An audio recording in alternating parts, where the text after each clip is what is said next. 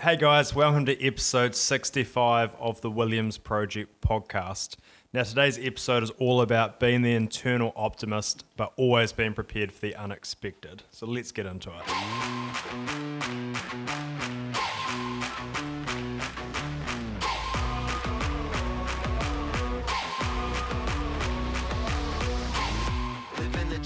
So welcome back guys, we hope your week started off well. It's Monday afternoon, and firstly just a small apology that we've been a little bit slack. We've been absent from this podcast for probably about 3 to 5 weeks. Not very acceptable. Yeah, Sorry, team. It's not really an excuse. I was going to give you guys a reason, but there is really no good one. It could have been pretty easy for Matt and I to sit down and talk shit for 20 minutes. There is a reason, right? We do this because we love it. We do it to add value for you, but also we make no money from this. So we make money from building and selling houses. We run a business, and just every now and again, business takes priority.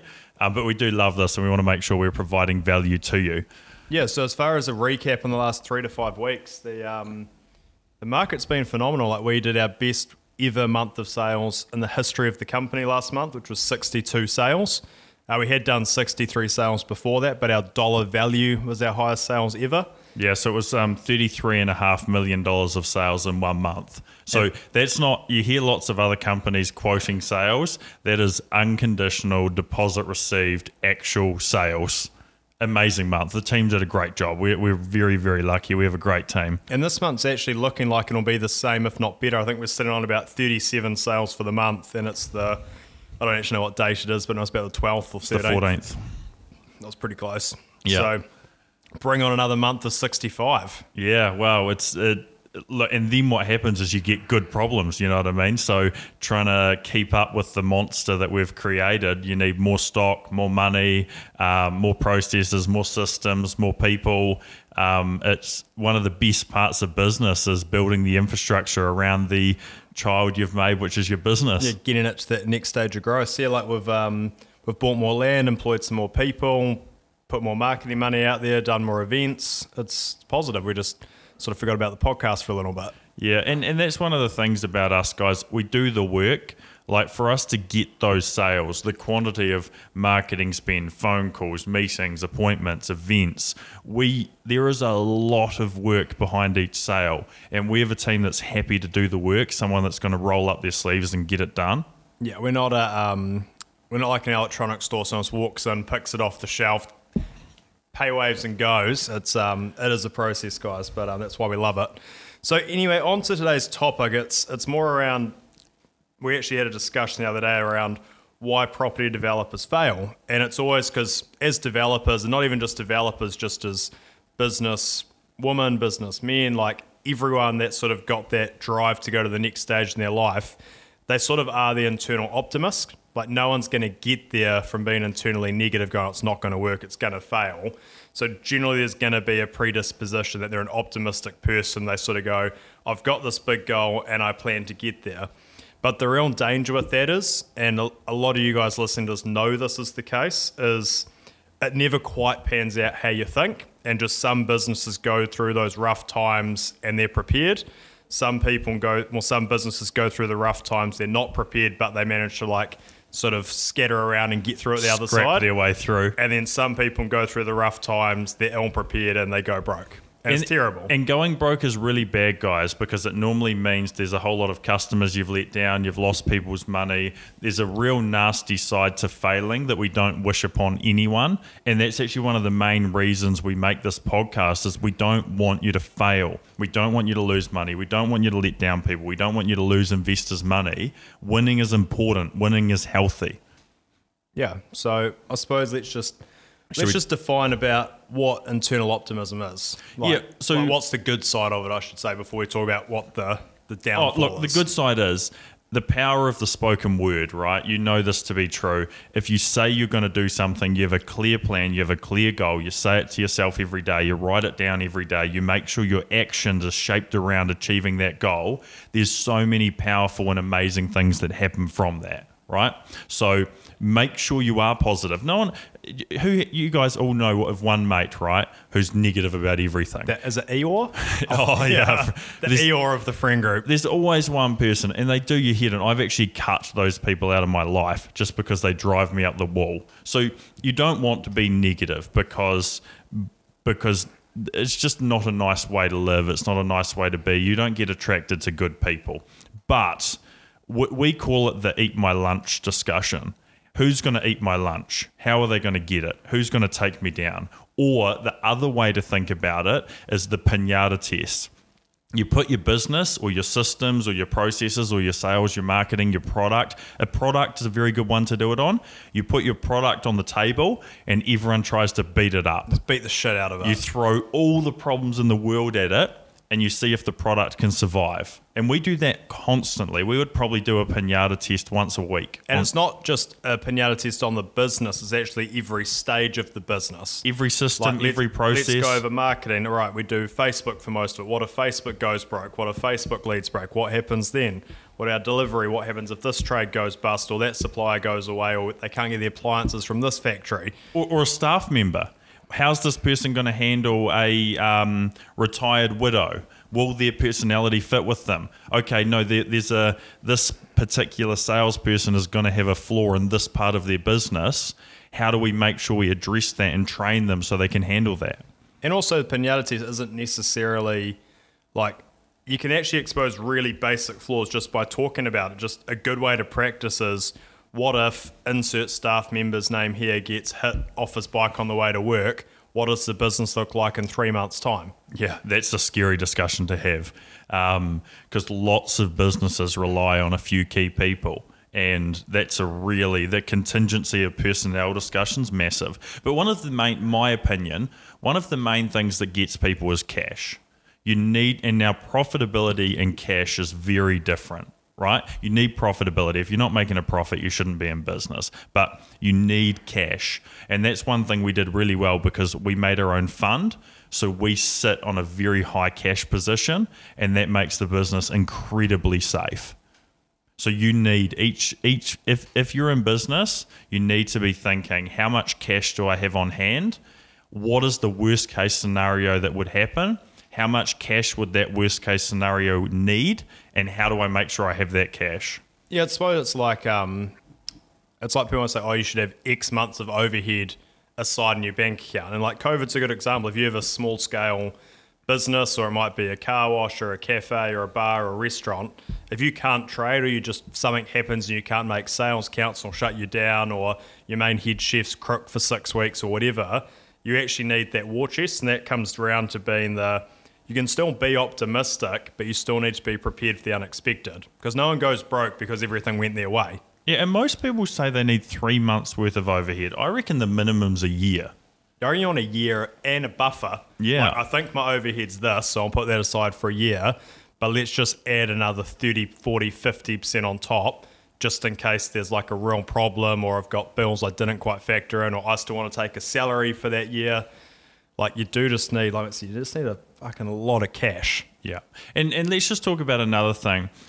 I see this all the time. People have one good month in business or they get a bonus or they get a pay increase. And then people go take on debt or assets or things that they just don't need. Like if you're buying a luxury car, you should not be having debt. You need to be buying that with cash. If you want to buy a watch, if you want to buy these things, do it with cash. It just doesn't make sense to take on debt for personal luxuries. I think we've touched on it before. It should really be if you can't afford to buy 2 with cash, don't buy one. Don't buy one. And it's not you can buy 2 but you've now got $0 left. It should be I can buy 2 and I'm a little bit aggrieved at how expensive buying 2 was, but I can still do it. Yeah. And look, there's people listening who are in the early stage of their business career or early stage of their career, and they're going, how could I ever have that much cash? If you work hard and you do the right thing for 10 years, I promise you'll get there, right? So just like remember, Blair and I, we owned a business for 7 years before we started making money.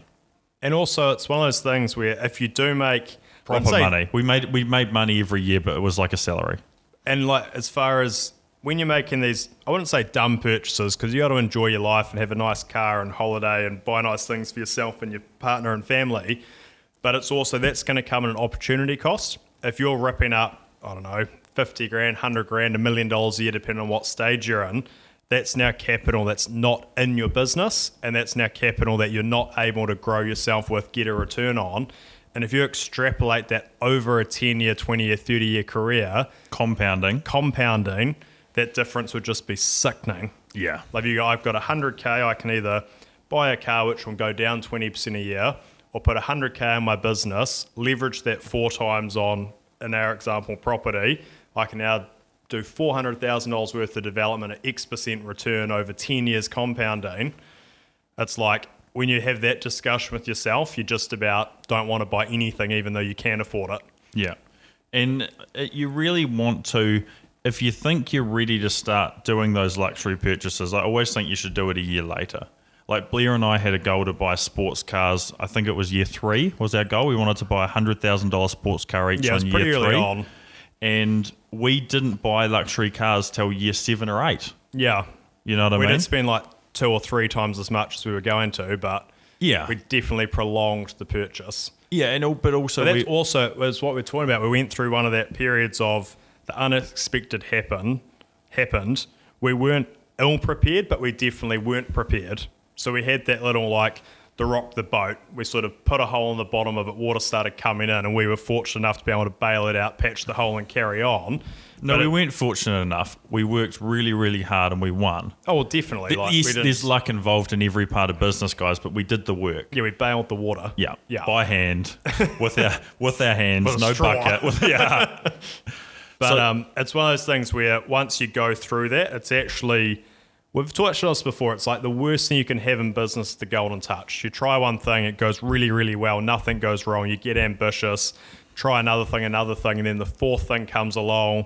You've got 3 more zeros on the end of it because you think you're a hot shot. Then the boat gets rocked and you go broke. I see this the most risk as far as professions go. I see the most risk with this with like surgeons, lawyers, accountants, because you've worked in one profession, right?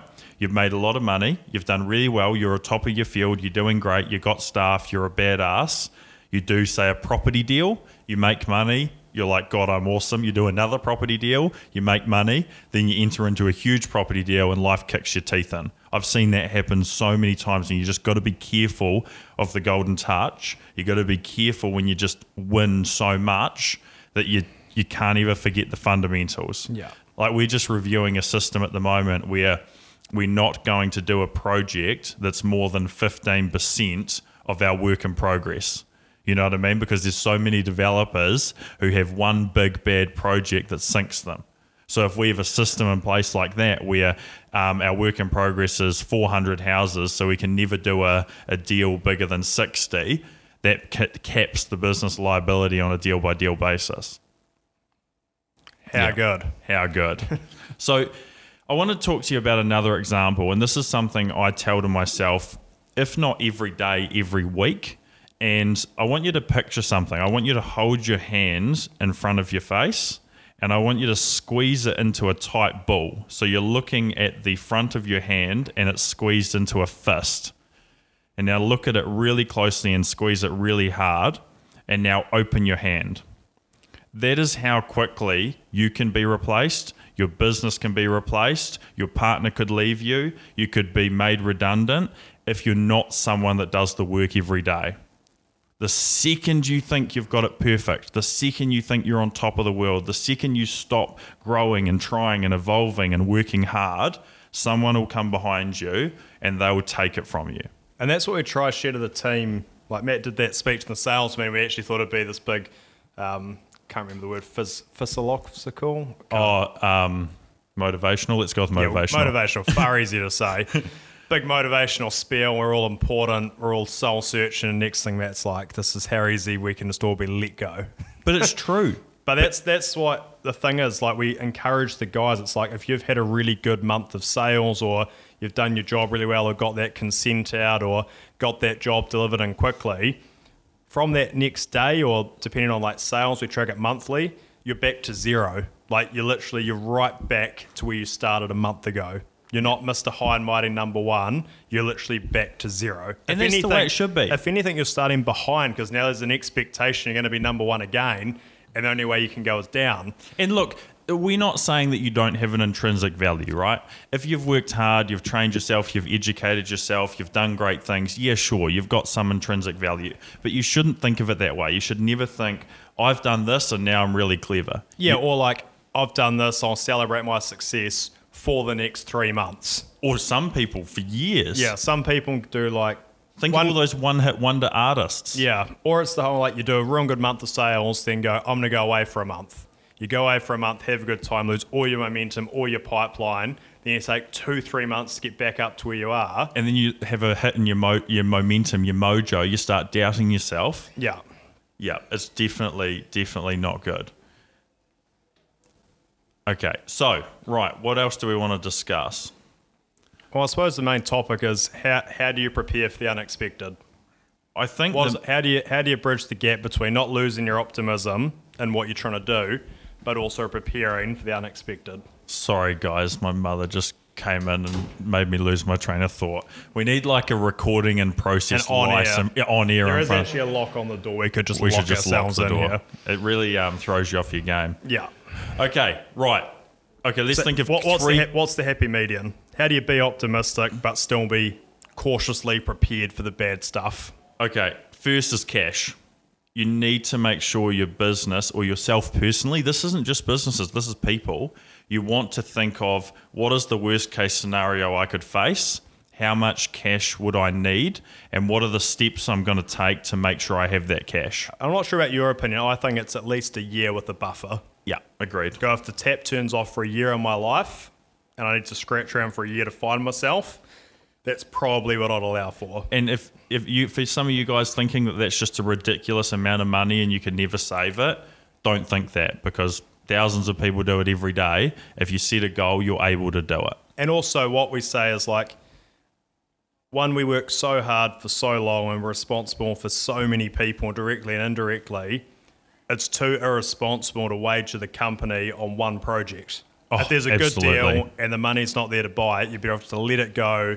Don't be emotionally attached, because another deal that will come around when you are in a position to buy. There is always another deal, like, guys. Don't live and die by one deal. Yeah, it's like don't risk your whole business, your whole personal life, family life on one deal that appears to be good if you're not ready to do it. And look, there's been lots of people who have bet the farm and won, and I respect that absolutely, and it's absolutely amazing. But Blair and I are actually very, very conservative. We trade in a very conservative way. It looks like we're aggressive because Williams Corporation has grown very fast, but our rules and systems of processes are extremely strict, and we never bet the farm, and we never buy a deal we can't afford to buy. But it's also a relative. Like if you're a young buck and you've got no dependents and no bills, you can bet every dollar in your bank account. It doesn't really matter. And we did that once. Yeah. So actually, yeah. So it's like, but it's more, especially when you've got a family, when you've got employees, when you've got contractors that rely on you. And other people's money. Yeah, and it's not just them. It's their wives, it's their husbands, it's their children, it's the charities they give to, it's the things they support. When you realise that you could be responsible for 5,000 people, you have to take that shit really seriously. Absolutely. So the second thing is the pinata test. What am I doing? Where are the problems and how do I patch them?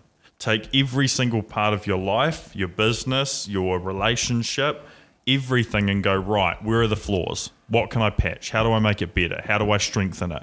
Making sure you're constantly improving every part of yourself, your life, all of those things. And actually, all these things help you be a better internal optimist. If you know you've got money aside for a bad day, if you know you've beaten the shit out of your business systems to make sure they're robust, then you can actually be quite ambitious. You set yourself operating rules, then you can just go for gold because you've actually taken the time to stop, reflect, put systems and processes in place to protect you as sort of your safeguard, your buffer, and then you can go do what you want. But you got to do those steps first before you just run out and just go for gold. And that links in well with my fist example of you can always be replaced, right? Make sure you have that in your mind while you're doing the pinata test. Yeah. Think of Blockbuster. You know what I mean? Once upon a time, they were just so dominant, and now there's probably none.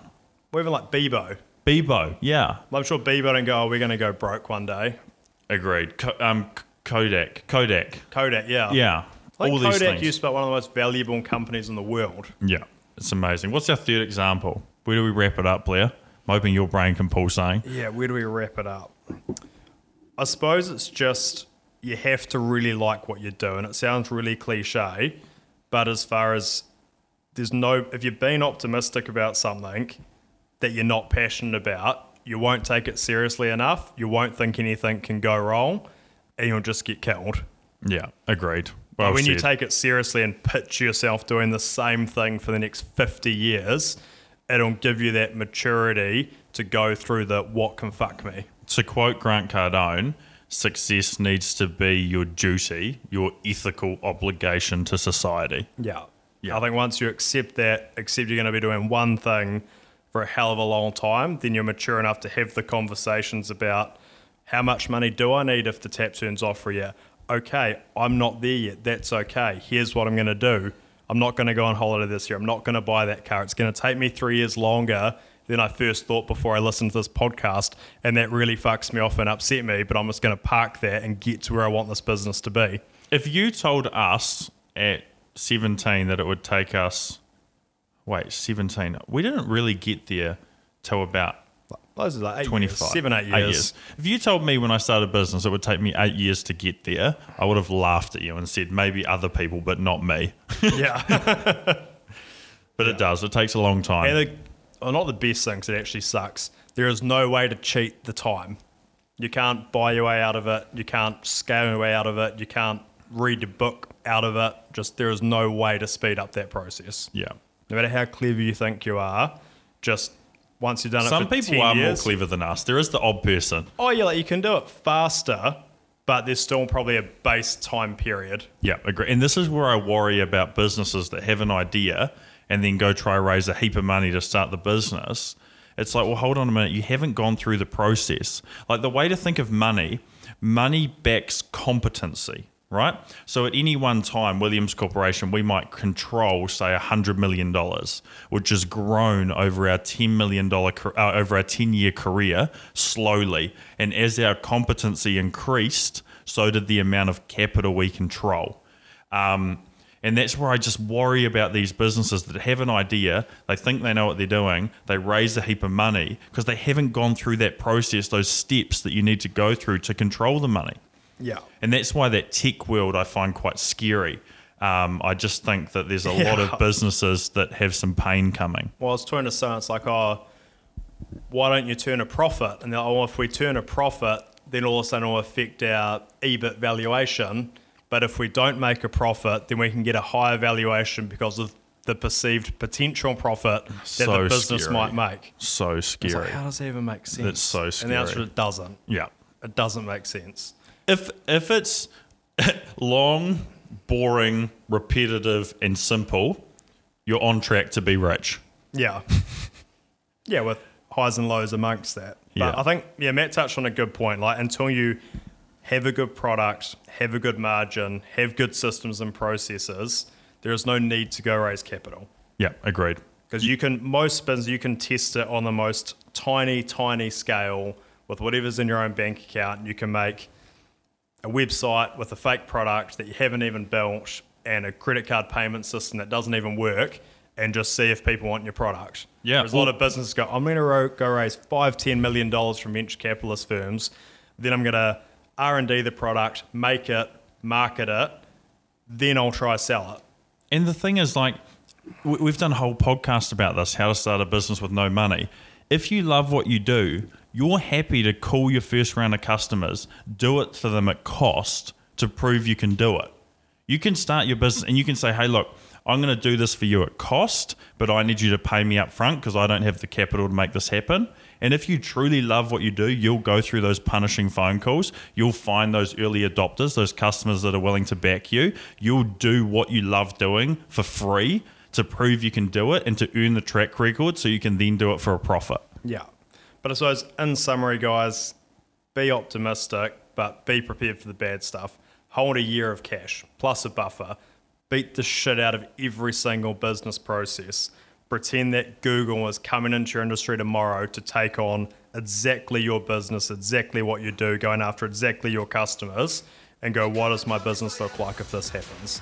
Does that make you scared Google's coming after you, or do you know you have so much meta knowledge that you'll fuck them up? Yeah, you want to fuck them up. Right, guys, we appreciate you.